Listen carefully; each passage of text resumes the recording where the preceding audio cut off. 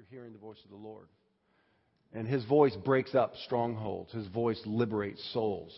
His voice can literally turn a life around in one whisper from God. And so, being the power of God's voice is that powerful. We are really pursuing how to hear His voice clearly. And there are a few men on the planet that I would rather have teach us on this than Alan Vincent. Alan and I met quite a few years ago up in, believe it or not, Canada. God somehow chose Canada. And Alan called Hope and I out of the crowd and wanted to meet us. And he said that God has spoke to me that He's going to move in Southern California. And I want to be connected there. And Alan and I developed a relationship. It's been quite a few years now. He comes in once a year. He's an apostle to thousands of churches and hundreds of apostles and pastors all over the world. It is such an incredible privilege to have him here this morning. And tonight he's going to impart. I told him one of the things last night. I said, Alan, when you come, nobody teaches like you can teach. But what we come after is the anointing of God that is in you and on you, and we're going to suck it right out of you. So let's draw upon the anointing on Alan. Let's welcome, let's honor the man of God this morning. Alan.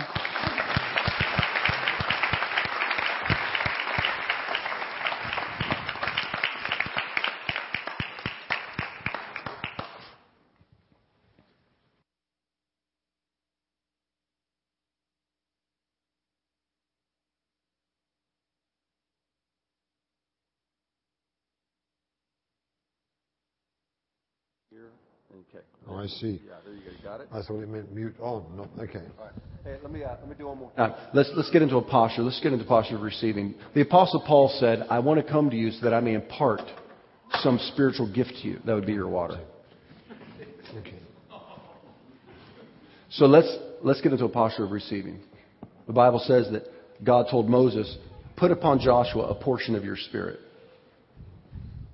So let's believe for an impartation today, okay? All day, today, this morning, and tonight. Father, we're here knowing that you are the source of everything spiritual, but that you flow through human vessels. And so, Lord, we honor Alan today, and we honor the anointing on his life. And we ask an impartation into this congregation of the healing anointing, the prophetic, and mostly hearing your voice. So make a deposit today. In Jesus' name. Amen. Amen. Well, then I want to just really give my testimony because I've got a lot of teaching, but I just want to tell you how I got to where I got. And I just want to say that tonight, one of the things that God said to me a few years ago was that a lot of people don't come to meetings. And He told me to start behaving the way that the Apostle Paul did in Acts chapter 19, when we read there that extraordinary miracles were happening through him. And when people brought cloths and handkerchiefs to him and took them and laid them on sick people, the demons went out and they were healed. So he said, I want you to start doing that. So I'm telling you now, if you know anybody who's got particularly a serious, life-threatening disease, if you bring a cloth, a handkerchief or cloth or something like that tonight, we'll anoint them with oil, we'll pray over them, and you can take them to these people. So I'm warning you this morning so that you can bring them. So I'm not going to supply the cloths, but we will supply the anointing. Amen? So just bring them with you, and we've had hundreds of testimonies, hundreds and hundreds of testimonies around the world of the amazing miracles that God has done when we just obey His word. So I just want to start with saying that some of you know a little bit about me, but some of you don't know anything about me. But I grew up in a typical British Baptist church with no life in it. And by the age, and I was made to go to church every Sunday. My family was a church-going family. And I hated every minute of it. And at the age of 14, I finally made life so miserable for my parents that they stopped forcing me to go to church anymore, and I was free. And I was much more interested in the outdoor life, climbing, out and camping, and then later on motorbikes. That was my life. I went on to college and did physical chemistry as my main subject and joined the Kodak Film Company in Harrow, England, in the research laboratory. And I was very successful as a research scientist. By this time, I had become what I call an atheist of convenience. I just thought, well, if there's no God, I haven't got to bother about him. So I wasn't a militant atheist. I was just, if old ladies need something to lean on, but I don't need that. And I used to sometimes enjoy having debates with Christians, and I thought I could make them look stupid. I was a convinced evolutionist, of course, convinced everything. But I lived an upright life. I didn't go off the rails. I still was a virgin when I married. I still paid my taxes honestly, and I even drove at the speed limit long before I was converted. I believed in fact, I believed in upright righteousness. It was a principle. In fact, one of my horrible prides was that I could live a better life without God than most Christians could live with their God. So I wasn't in any deep, desperate need. And then the other thing that I will say was that in addition to my research work, and I specialized in products and processes related to the printing industry. So I did a course on high quality color printing just to get the feel of what it was like, so that I could design products which really were appropriate for that. So I became an expert in printing technology, and I began to lecture part-time in a college of printing students on the sciences related to the printing industry. And I found I really enjoyed teaching students. I loved to take fairly difficult scientific concepts and I waited until the lights went on, and I really thought, they've got it. They really understand what I'm talking about. And so I was doing very well, and I made certain inventions which made a lot of money for Kodak, but all the patents were filed, world patents were filed, but I was paid $1 silver by Washington, New York, for every patent. Just once, I still got a little box of these silver dollars for every patent. But they got the patent rights. They made a lot of money out of my inventions, and they weren't, in my view, paying me right. My boss longed to pay me more money, but he said, look, we have a rigid salary structure until the age of 30, so I can only pay you so much. He said, but if you just wait till you're 30, then I can really give you what you're worth. So just hang around and it'll be okay. Well, I got fed up with hanging around. So at the age of 25 or 26, I saw an advertisement for a new kind of educational institution. It was called a College of Advanced Technology attached to Nottingham University. And the idea was to produce people who not only had the academic theory but had the practical skills to produce present-day technologists, and they were attaching this to Nottingham University, and they were advertising for a senior lecturer in printing technology, because that was a vast centre of printing technology. So I thought, well, I love that job, but I've only done a bit of part-time lecturing. There's no way they'd give me the job. So I decided to make an application, told my boss to push him to get the maximum rise for me. You know, the sort of gamesmanship you're going for. So I told my boss, I said, look, I've applied for this job, and the salary is almost double what you're paying me. So he ran around desperately trying to get a bigger raise for me, which was my intention. But to my surprise, they invited me to come for an interview. And even more to my surprise, they offered me the job. And I was totally thrown by that. So I ended up going to Nottingham and lecturing for 2 years in the university there.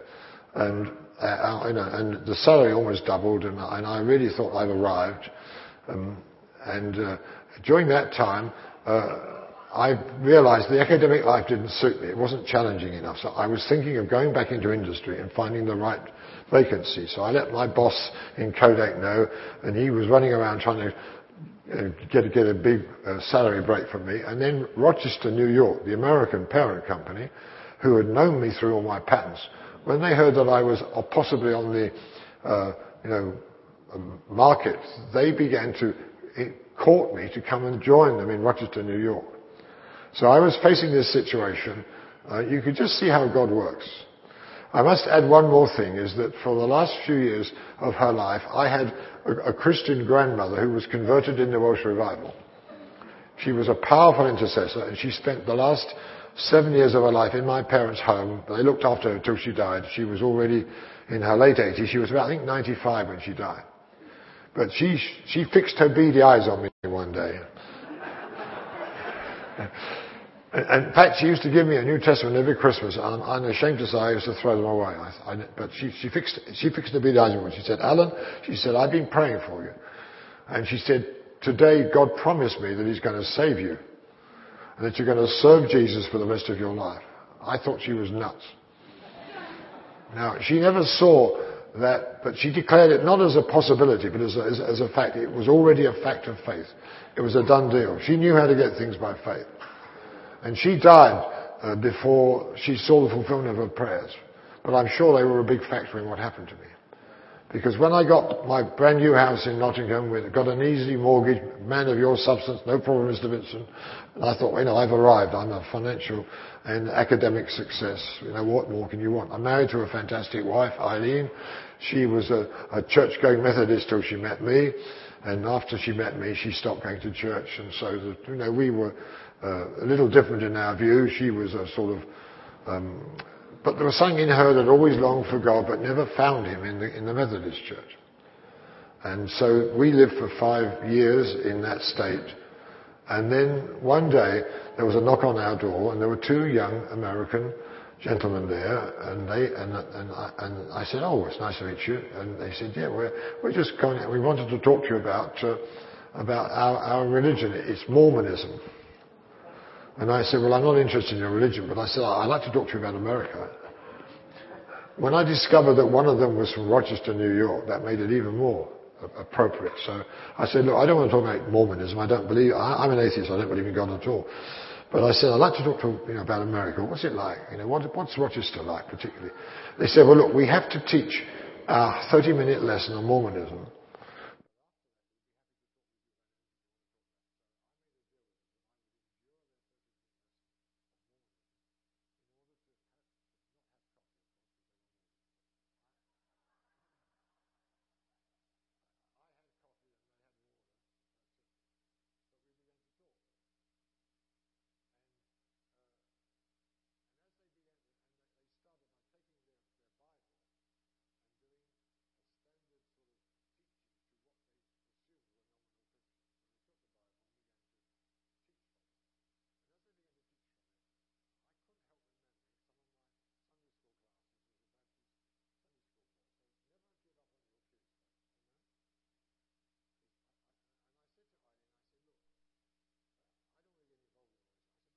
They're not even teaching the Bible properly. So that's not what it really says. I said to Eileen, you've got a Bible somewhere, haven't you? She said, yeah, I've got one, but I've never read it since we got married. It's in a case somewhere. So I said, well, go and find it. And I want to read your Bible, and I want to check up to see whether these Mormons are teaching the Bible properly. So I started to open the Bible, and for some reason, obviously the Spirit of God, I began to read in the Gospel of John. And these guys used to come every Monday night and prod me, and I would read the Bible to refute what they were saying, because I didn't believe what they were saying was true. But what gradually happened, as I became more and more preoccupied with this person, Jesus Christ, that I was reading about. And I began to be confronted with him as a person, and I couldn't help but admire him. I couldn't help appreciate just the way he conducted his life. And I began to speak to Eileen. Just imagine, supposing this was true. Supposing there really is a Jesus Christ, and there really is a heaven and a hell, there really is a God. Supposing the Bible were true, and there really is a God. I said, and just imagine that there is an eternal life. And she said, oh, I believe all that stuff. I always have. And she said, I believe Jesus is the Son of God. I believe he died on the cross for my sins. And I said to her, well then, why do you live no differently to me? And we had our first row. I said, if I ever became a real Christian, I said, look, if this is true, if there really is a Jesus Christ, and if this is really an accurate historical record of that person, and if there is a living God, and believing in him or not believing in him makes all the difference between heaven and hell, and if there is an eternal life of the incredible beauty and wonder that the Bible talks about, I said, it's either the most important news that hit the world, or it's not worth the paper that it's written on. I said, you've got to come to one of these two conclusions. And I said, if I ever became a Christian, which I never will, I said, at least I'd be a real one. That's what I said. That's what I said then. And I said, clearly, it's either worth everything or it's worth nothing. I said, if ever I became a Christian, it would be 100% passion. I said, I'd go on my hands and knees across broken glass to get people saved if there was a real hell. And Eileen, at that time, decided she'd rather have a passive atheist than a fanatical Christian.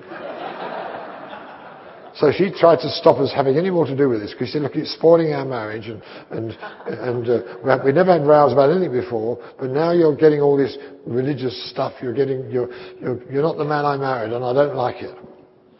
And at that point, I was visited by what I believe was the only real on fire for Jesus Christian that I knew. This guy was actually, I used to be a mad keen rugby football player. That was my love, and this guy, we played in the same rugby team, and I never knew that he was a real Christian, because he'd married, so I discovered, married the wrong girl and backslid away completely. But he was sent.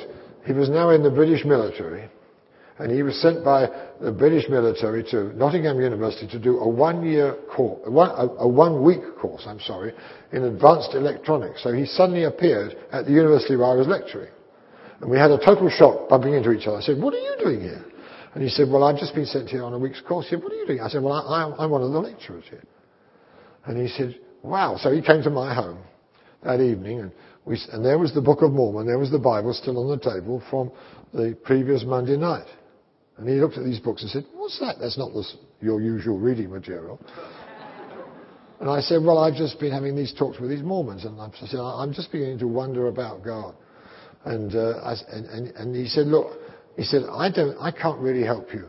But he said, I know a man who takes a Friday night class for young people, and it's full of life and fire. He said, I used to go to that class years ago.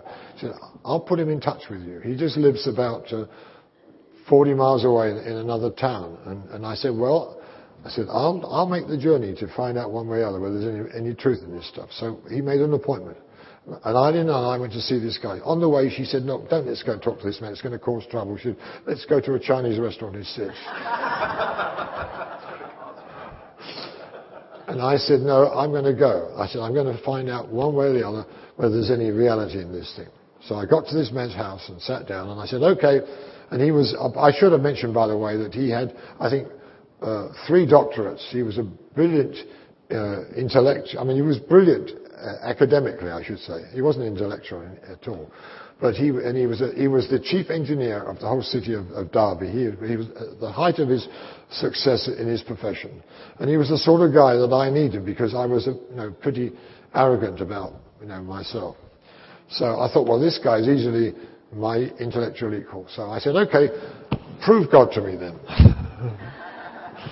And he said, Alan, I can't do that. But he said, I want to tell you this, that I know God more closely as a deep, intimate friend than you know your wife. And he said, and God wants to know you the same way.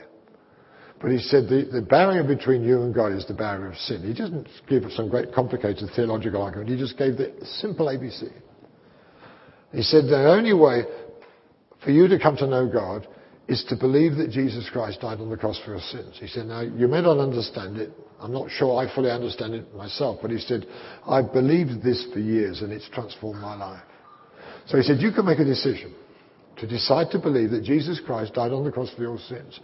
And when you will make that decision to believe, even though you don't understand it, then the power of what Jesus did will operate, and the barrier between you and God will be removed, because the barrier is sin. And I thought, well, I live a pretty upright, respectable life. He said, no, Alan, he said, in the sight of God, you're a sinner. And somehow, although I didn't like what he said, I knew he was telling me the truth. And then he said, Jesus isn't dead, he's alive. And if you were prepared to invite him to come, he would come by his Spirit and come into your life and take over your life and make a totally new person out of you. He said, now, that's what I'm offering you, or that's what he's offering you. Do you want this? And for some reason that I cannot explain even to this day, I said, yes, I want it. And he said, okay, then you better pray. I said, well, how do you pray? He said, well, just talk to God, though you've been talking to me. So I thought, well, I better get on my knees, because that was the religious thing to do. So I got on my knees, and I said, all right, God, I'm not even sure if you're there or not. I want to be honest with you. But if you are there, I want to know you. And if the way to know you is to believe that Jesus Christ died on the cross for my sins, then I'm making a decision to believe it, although it doesn't make any sense to me, frankly.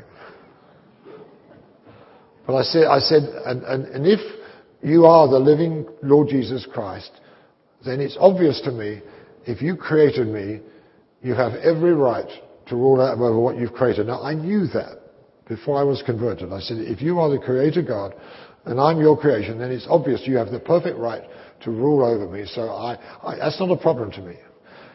So you come, and you take over my life, and I'll live the rest of my life for you and to serve you. But I said, I don't want religion. I want you to reveal yourself to me. Now, and that was the muddle prayer I prayed. I had no consciousness of sin. I didn't confess any sins. But and then he turned to my wife Eileen and said, well, what about you? And she said, I've always believed all this stuff. I believe, he said, then I'll never forget this. He said, look, Eileen, he said, here's my Bible. And supposing I was to give it to you as a free gift, and I hold it out to you, when would it become yours? And she said, when I reach out and take it. Exactly. He said, Eileen, have you ever reached out and taken Jesus Christ into your life as your Lord and your Savior? And she said, no, I never have. And then she said, I don't really want that much religion. She said, I want a God that I can go to on Sunday or Easter and not. And I said, but when he's there, but I don't want him taking over my life. He said, there's no other Christianity. And after, she fought 10 times harder than I did. Screamed and yelled and cried and said, come on dear, let's leave this place. It's going to ruin our marriage. It's going to ruin our marriage. Anyway, she finally broke down, got on her knees, and all she said was this. She said, all right, Lord, I give in. That's all she said. And then the two of us were saved, and we had a little prayer, and we got into the car and drove home, and I felt a tremendous peace. I said to her, I don't know what's happened to me. I said, I just feel so clean. I just feel such peace. Not felt like this ever in my life before. She said, I feel the same. I said, wow, this is great. We got home and sat down, and I took out my packet of cigarettes and gave one to Eileen and took one myself. I wasn't I had control of everything. I even had control over my smoking. Because I didn't smoke during the day because I worked in a research laboratory where it was totally forbidden. So I had a few cigarettes in the evening, maybe one in the morning, and I was so disciplined in every way. So cigarettes were not my slave, they were my servant. That's what I thought. So I took out the cigarettes, gave one to Eileen, and took one myself, and I was just about to light my cigarette up when I heard this voice in my heart. It wasn't audible, but it was a clear voice, and somehow I knew it was God. Now that was 2 hours after I was converted. And this voice said, you don't need those anymore, throw them away. I thought, ooh, that's God. And I said to Eileen, I said, God's just spoken to me. She said, what did he say? He said, we're to stop smoking. So I took my cigarette out and took hers without asking her. Threw them in the trash and said, we're not supposed to smoke anymore. And I've never smoked since. See, I've learned this, that if you obey God when he speaks to you, he always gives you the grace to do what he's telling you to do. Amen? But you've got to do it in his time, not your time. You remember how the children of Israel wouldn't go into the promised land at the right time? When they tried to go in later under their own strength, they were horribly defeated. So there's a time when God speaks, and that's the time that you obey him. I learnt that within 2 hours of being converted.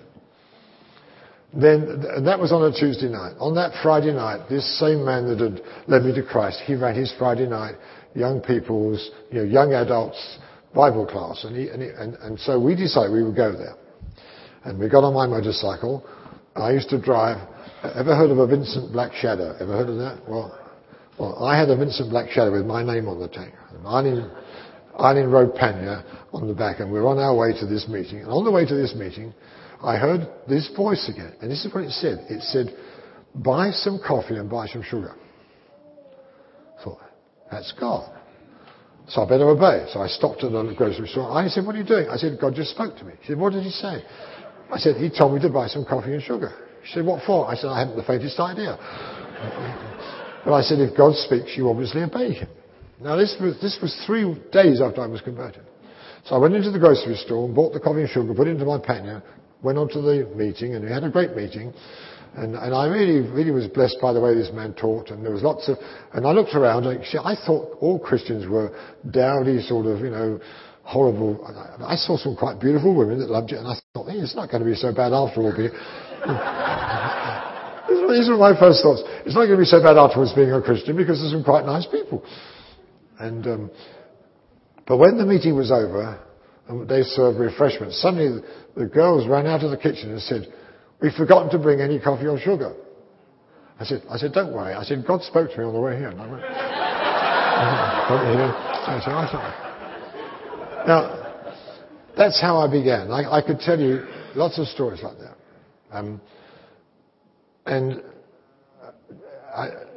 One other thing I'll add is this, that at this time, I was lecturing full-time, a senior lecturer at Nottingham University, and it was the time when you get our long summer vacation. We just finished all the exams, and I had till next October before I had to start lecturing again. That's when we got saved. Eileen was off to work. At that time, we didn't have any children. So I got her Bible, and I began to read it. I just had this sudden, insatiable appetite to read the Bible. So I began to read the Bible. And I started to read from Genesis and read right through. I was reading probably 12 to 14 hours a day, making careful notes on every chapter. And I was using my best intellect. And when I got to things like, I still remember reading Leviticus for the first time. I think it's like a butcher's shop. I thought, what is this stuff? When I came to Joshua making the sun stand still, I thought, well, I could calculate mathematically what a crazy thing that. I mean, one half of the earth would be frozen, the other half would be burnt alive. It stopped. It stopped still. I thought, that's obviously a myth. And then I got Jonah swallowing the whale, and I'm sorry, the whale swallowing Jonah. I beg your pardon. And I thought, well, Genesis 1, I was still a convinced evolutionist. And I thought, well, but I finally got through to Hebrews 11, verse 3. That was after 3 months reading, and I made careful notes on every chapter. And some of the bits were quite good, and I enjoyed them. But I was just selecting the bits that I liked. I got to Hebrews 11, verse 3, and it says this, by faith we believe that the worlds were made by him out of things which it does not appear. And God stopped me dead in my tracks that particular Wednesday morning, and it was quite a long conversation. He said, Alan, you're not going anywhere till you change your attitude to my word. And I said, well, Lord, what do you mean? He said, well, you're reading it with your intellect, with your mind. He said, your mind isn't big enough to understand me. He said, I've given you a new spirit. When you were born again, I gave you a new spirit. And that spirit is like it's young and immature, but he said, I want you to understand that the only way to really read the Bible is to let my spirit speak to your spirit and show you things which are in the Word, but they're much deeper and richer than the actual words which are used. And he said, now, I want you to see it like this. He said, you've not got any children yet, but you've got friends and relatives who've got little children. He said, you remember how a little 2 or 3 year old will sit on its daddy's lap, and daddy will read stories or just tell stories, and that little one will believe every word that daddy says. And I said, yeah, I've seen that now. It's very cute. I said, I'm longing for the day when I'll have my own kids. And he said, this is who you are spiritually. He said, you're just a newborn baby. Just imagine that you're just like a little 2 or 3 year old. So you can talk to daddy and he can talk to you. But he said, I want you to have an attitude when you read my word, that you're sitting on daddy's lap, daddy's got his arm around you, and he's explaining to you what the word means. See, because that's where you are spiritually. He said, and I will gradually develop your spirit and train your spirit until when it comes to maturity, you'll be able to begin to comprehend the deep riches of what the word says. And then that morning he gave me 3 principles which have been my life since I was a Christian for almost 60 years now. And this is principle number one, is that when I read the Bible, he said, you read the Bible like a little child listening to his daddy and saying, Daddy, I believe every word you say, even though I don't understand what it means. He said, my word's infallible, and I want you to believe that. And I want you to, even though it doesn't make any sense to you, even though you don't understand it, you say, it is the infallible word of God, and I've decided to believe it. Not because I can understand it, but because God caused men to write it without fault. That was principle number one. Number two, he said, when you go through the Bible, you'll find that there are many promises. And I have actually gone through the Bible, and I've counted the promises, and I make it approximately 30,000 promises in the whole Bible. He said, when you come to a promise, claim it immediately to work in your life from the day you read it. Amen? Then the third principle was this. He says, when you go through the Bible reading it, you'll find there are many commandments. And these commandments, I learned later, are in the tense, both Hebrew and Greek. They're in what's called the present imperative, which means it's like a military commandment, and the point of time is now. Amen? In other words, when I was in the military, I did 2 years in the British Air Force, just after the Second World War. Everybody was drafted. And I still remember when the sergeant walked into our billet and said, everybody, stand by your beds. You were on your feet in 30 seconds. Amen? He spoke with military authority, and the point of time was now. Now, all the commandments, all those which Jesus obeyed from his Father, are always written in that language. They are in what's called the present imperative, and the point of time is now. So he said, when you come to a commandment, make a decision that you're going to obey it. Amen? And I've counted the commandments in Scripture, and there are more than 17,000 of them. So these are the three principles. I believe every word like a little child. I claim every promise to be working in my life, and I obey every commandment with military now obedience. Have you got those three? And that's how I began to live, and that's how I've lived ever since, and still live that way today. Now, and I remember getting on my knees and saying, "Okay, Lord," I said, "I'm going to obey all you said to me this morning." But I said, "Look, I'm going to step out now and trust you that every word of Scripture is absolutely infallible, and every commandment of yours is absolutely to be obeyed, and every promise is for me." I said, I'm going to risk my life, the life of my family, the life of any children that I get, and my precious wife. I said, I'm going to risk them on the certainty of word. I'm just going to step out on your word as it was solid rock. And I said, it better not let me down. So I'm not going to hold back. I said, I want to know if you're there. And if your word is absolutely trustworthy. So I'm stepping out on it absolutely. And I said, if this book ever lets me down, I will tear up my Bible and become a Buddhist. That's what I said. Well, I've never torn up a Bible, and I certainly haven't become a Buddhist. But what I've got is I've got well over 50 years of experience now of how amazing the written Scriptures are. And they're absolutely the foundation of my life. Amen? Now, I'm taking some time on this because, you see, most of what God then began to speak to me was not only his audible voice, but more what he said to me through the Scriptures. But it wasn't I just read them. They spoke to me with the voice of God behind it, and then it became the foundation for my faith. Because you know what it says? It says faith comes by what? Hearing, not reading. Hello?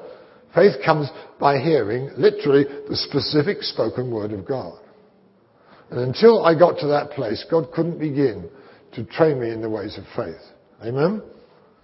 Now, about 4 to 6 months after that, God spoke to me about many things, and I could tell you stories. Like my wife's sister, we started going to the local Baptist church, by the way, and they were evangelical, they were very nice, but they thought we were a bit fanatical because of my attitudes to these things.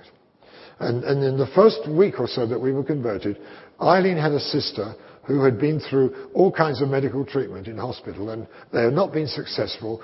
And then after several operations which didn't succeed, she was coming to our house to spend a week or two convalescing from being in hospital. And she arrived at our house by train from another part of England about 8 o'clock at night. We went to the station and met her and brought her home. And Eileen sat her in a chair. This is my Eileen. Because I'll tell you, when she got saved, she got saved. She was talking the next day to people in a way that embarrassed me completely. Because she's an extrovert and I'm an introvert, but she just, what she received that night, she began to blaze it around everywhere.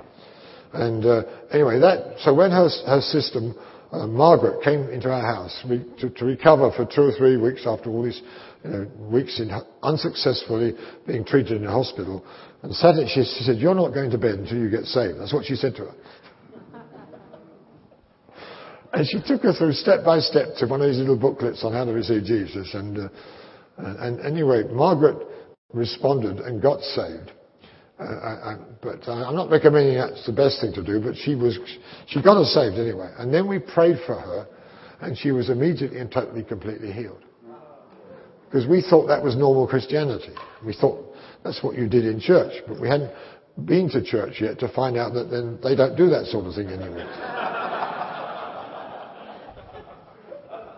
I also remember that I got involved immediately with the youth, and we were going to have I think we were going to show some sort of probably moody Bible film. I can't remember what it was, but we were going to have an evangelistic night anyway. We were going to show this movie in the church. And that night we got a thick British, pea super fog. It was absolutely, you couldn't see any in front of your face. So nobody was going to be able to come to the meeting. So I said, well, we're not having this. So I stood at the door of my house and rebuked this fog, and within 20 minutes it disappeared. And I thought that was normal Christianity. But when I got to the church, they began to brainwash me into normal evangelical unbelief. And so I lost it all.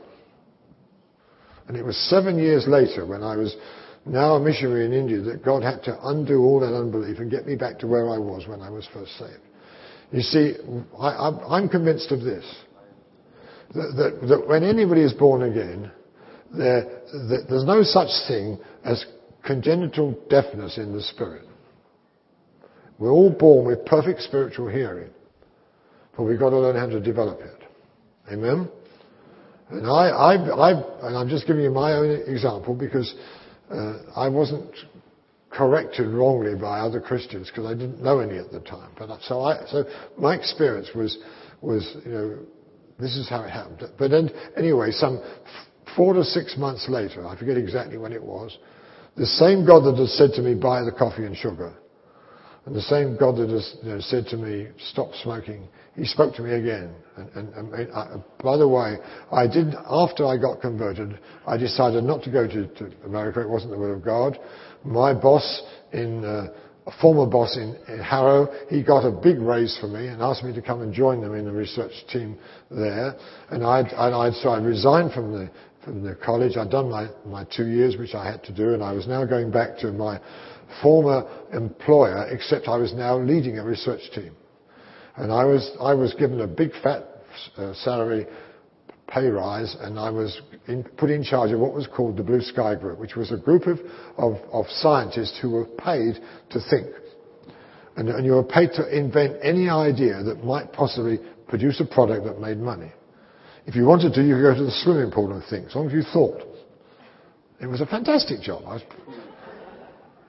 And I loved it. I loved every minute of it. And I used to think things, and I found that now I knew God, that I was a far better scientist than I was before. And I won't go into all the stories of how God helped me overcome patents of foreign competitors and other things like me. I just found that I discovered God's a great scientist. I don't know whether you know that. And by the way, I should say this, that the day that he met me, that moment, I became a convinced creationist, not by superior scientific arguments, but by a decision of faith. God declared, and then when I had my mind cleansed from all that stuff about evolution and all that secular humanism, it was cleansed out of my mind. What God did that particular morning is he bent down and rewired my mind, this is how I say it, to think like God. I began to think like God, and all my intellectual problems I had in the past, they were just washed away, and I could think with the childlike simplicity of God, and I could hear God, and it was just wonderful. And now, of course, I can produce very powerful scientific arguments of the foolhardiness of the evolutionary theory. How scientifically it's full of holes. And so when I prepare my kids for those days when I had to face these things, I taught them scientifically the powerful arguments that are available to show that evolution theories are full of holes scientifically, and you can tear them apart scientifically. You can't prove God, but you can certainly disprove evolution. Amen? Do you hear what I said? That's a side issue there. So I thank God for my cleansed mind that could think straight. And I could think like God. And God could come and His Spirit could speak to my spirit. And my spirit was being absolutely enriched by the input of God's Spirit until I was growing in comprehension and understanding of the Word. Now I've studied very carefully and studied very hard. But the main driving force was the Spirit of God. Anyway, to come back to this story that I broke into, God came to me one morning at the height of my success and everything else. But I did have one problem, which was a very serious developing medical problem. And this particular morning, God spoke to me and He said, I want you to leave your job. I want you to go to India as missionaries. And it was just out of the blue.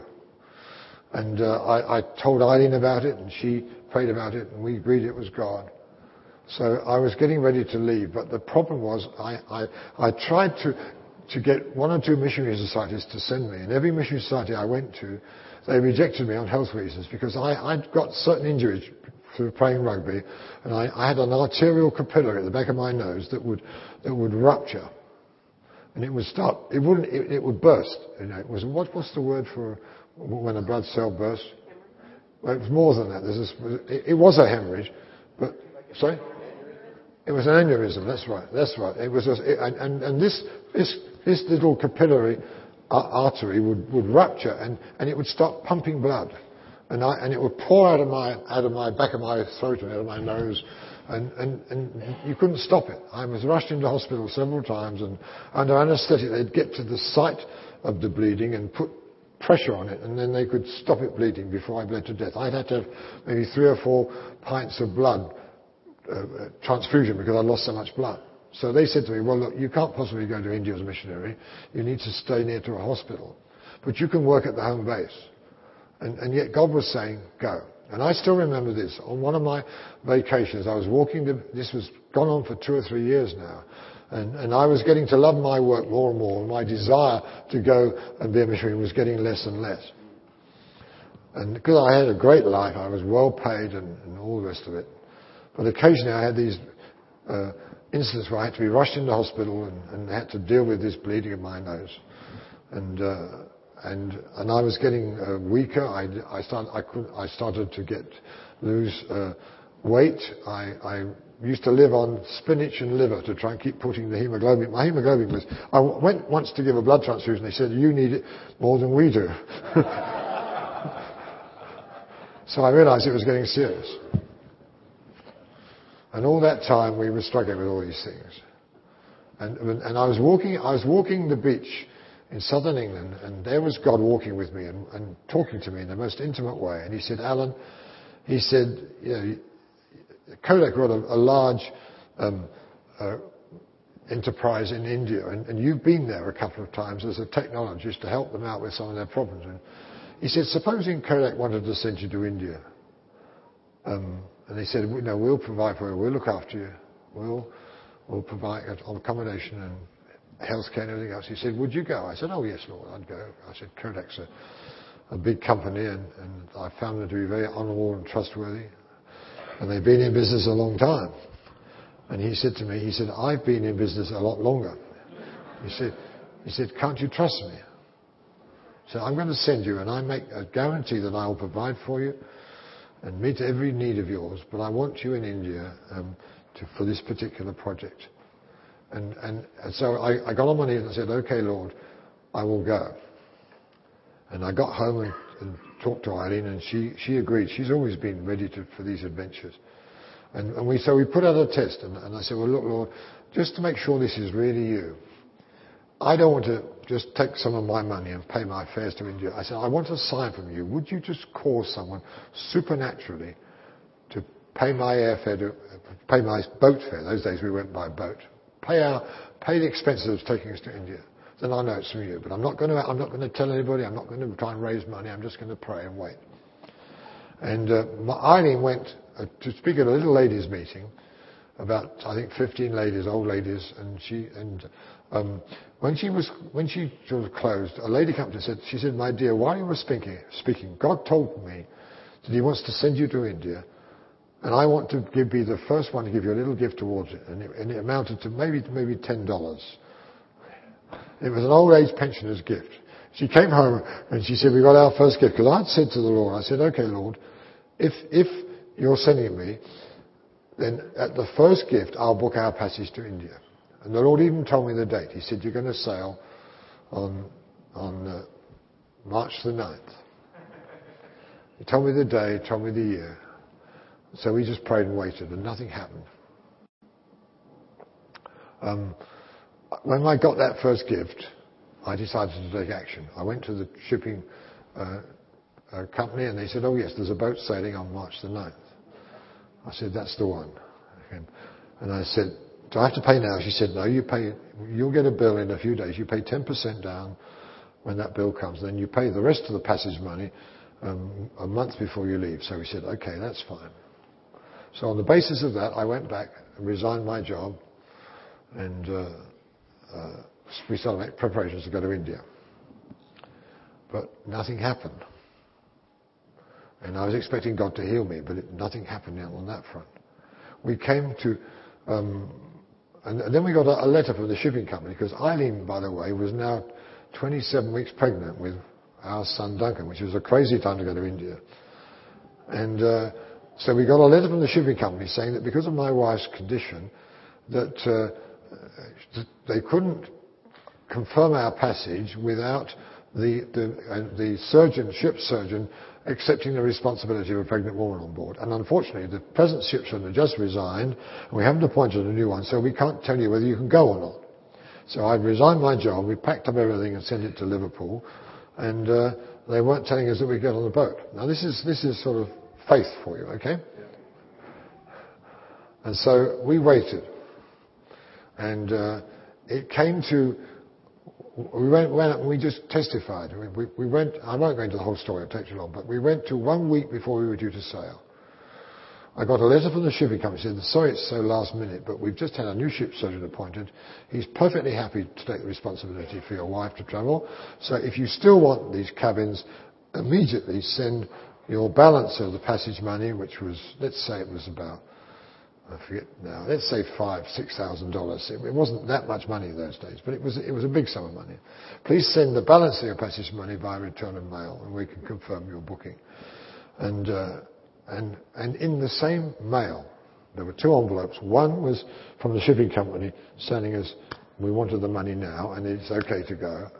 And in the other envelope was a letter from a Lady Ogle, that was her name. She was a titled lady who invested a lot of money in missions in India. And she said, I heard recently about that you're on your way to Gospel Literature Service to establish a high-quality colour printing press. And she said, I want to send this gift for you. It was to the dollar. It was the money we had to send to the shipping company. And the check was in one envelope, and the request was in the other one. So now this is the God that I serve. I could tell you many, many stories like this. So we got on the boat, and on the boat, as we got on the boat, I had the worst nosebleed I'd had for months. I thought, well, when I get on the boat, God's going to heal me. You know, I was waiting to be healed all the time.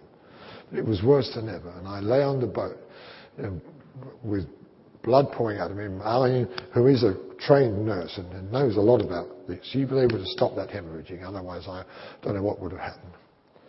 And we travelled to India. On the way, we went through a terrible storm in the Mediterranean for several days. The ship was being thrown around all over the place, and Eileen went into premature labour. So the ship surgeon built an oxygen tent. Just he said, well, it's a viable baby. It possibly can survive, so we'll burn oxygen tent and hope for the best. But as we were sailing, we had to go across. We were going to Karachi, Pakistan, before we came to Mumbai.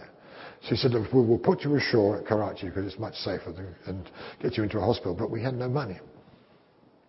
I haven't told you all this, but I gave all the money away and gave the house away and other things as well. So we literally had nothing. And so I was praying hard on the boat deck. And as we were sailing towards Karachi, the labour pain stopped. And the doctor said, well, I think it's going to be okay. We'll make it to Mumbai. So we got to Mumbai. And Eileen was carried off the boat on a stretcher. I was carried off on the boat on a stretcher because I had lost so much blood. That's how you started your ministry. And that's how we started our ministry. Can you think of anything more ridiculous? But I learned a lot of lessons of faith. And it was altogether 12 years, from in India before I was suddenly, powerfully, miraculously healed. So I had to walk that a long, long way. But you see, God was training me things all the way. But the bottom line of my life is I can hear God. I'll tell you one more story, if I may, and that's to do with my daughter. My daughter Rachel grew up in India, and she became a fantastic believer. And then after she did an incredibly good university degree in London in biochemistry. They wanted to stay there permanently and continue to do research, but she gave up everything to go and serve Reinhard Bonnke in Africa. She and her husband organized his crusades in Africa for about 6 or 7 years. And during that time, in Harare, Zimbabwe, during a Bonnke crusade, there was a terrible demonic attack upon the team, which resulted in her being caught in a terrible car wreck. And she was crushed between two vehicles, and from here downwards, she had 57 fractures in the crushed bones. They got her out of it, and it's a long, long story of how we got her back to England. I won't tell the whole story, but we got her back to England, but she was now in plaster from her chest down, and she'd been like this for almost 4 months, waiting for these bones to heal. And they wouldn't heal. So they were now deciding to go and open up her legs from top to bottom, well, not from top to bottom, but from where the fractures started down to the rest of her feet.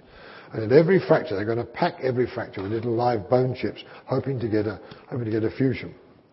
And Rachel was in our prayer meeting. Every Sunday night, we had a warring praise night in our church, and she was part of this church and a powerful part of it, although she was permanently just in a sort of a cross between a stretcher and a wheelchair. It was a funny sort of device. And she just lay in plaster from chest downwards, and she was there in the meeting, and God began to powerfully move in that meeting, and then God spoke to me. This is why I'm telling this, because I heard the voice of God say this. The voice of God said this. It said that the spirit of death, which tried to kill Rachel in Harare, is now in her bones, resisting the healing. Cast it out. Now, I didn't even know that there was such a thing as a spirit of death. I'd never heard of such a thing. But what I learned was that if God speaks, you do what he says. Amen? So in that meeting, I walked straight over to Rachel and stood over and laid my hands on her, and I said, God's just spoken to me, and I'm going to say what God told me to say. And I rebuked that spirit of death in the name of Jesus, and I commanded it to come out of her. And I said, get out of these bones. I said, you tried to kill her in Harare in that motor crash, but she survived, and that was a miracle, which I haven't time to go into. She was given a 5% chance of survival. She was in a coma for 5 days, and God brought her all out of all of that. But strangely enough, the bones weren't all healed, which is some of the strange ways of the miraculous. So now she was in our meeting in England, and she was under the care of the Royal National Orthopaedic Hospital, the best institution of orthopaedics in Europe, and they were doing their best, but they couldn't get these bones to heal. So in this prayer meeting, God speaks to me and says, speak to that spirit, the spirit of death that tried to kill your daughter in Harare, and command it to come out of her bones. So I just go over to her and I do exactly what I'm told to do. Now, you see, if you speak a word from God with God's authority, and God told you to say it, it's got God's authority behind it. Amen? So I didn't foam and roll on the floor. I just said once, I said, come on, you spirit, get out in Jesus' name. And that spirit, all I know is that 3 weeks later, her legs were perfectly healed. If you see my daughter today, she runs around with perfect, complete health and recovery. And I just thank God I could hear that voice. Amen? I mean, you say, what would have happened if I didn't hear the voice? Well, what would happen if I hadn't obeyed it? Well, I don't know. I thank God I heard it, and I thank God I obeyed it. Amen? So I think if we are prepared to learn and prepared to be trained by Him, these are the sort of things He's going to bring you into as well. Amen? Well, I don't know what time I'm supposed to stop, but I think it's about now, isn't it? So I think I'll bring it to a close now, and there's lots of things I could teach you about hearing the voice of God, and many other things that are in my heart, but I think this is the focus that God wanted me to have today. And tonight we're going to move in the miraculous. Tonight we'll pray for anyone that's got a physical condition. Tonight I'm going to impart to you, and I explain that tonight. I'm not going to do that now. But if there's anybody here, I'm just going to bring this to a close now and hand back to John. Amen? So let's just lift our hearts a moment. Father, I want to thank you that I can genuinely say before all these precious people that for 57 years, I guess it is, I've been able to hear your voice from 2 hours after my conversion right up to this present time. And I know that one great reason is because if you speak to me, I obey it. And I know that my spiritual healing has got sharper and sharper because of my obedience. And I pray, Lord, for these precious people that each one of them will learn to, first of all, hear your voice, recognize your voice, obey your voice, and see the wonderful fruit of doing exactly what you tell them to do, exactly at the time you tell them to do it. Lord, I know that the factor that makes it all work is the obedience to what you say. Just like our Lord Jesus Christ. He was able to say, Father, I thank you that you always hear me. He said, I live by your word. I thank you, Jesus could say, whatever I hear in the Spirit, I judge it. And I always judge correctly. I never make a mistake about hearing my Father's voice. Because I seek not my own will, but the will of Him that sent me. And Lord, I pray for that hearing to be granted to each one here and the obedience that goes with it. So that hearing might get sharper and sharper and more precise. And that through these precious people, little nobodies like me, you can start to do amazing things to glorify the name of Jesus. In whose mighty name we pray. Amen. God bless you.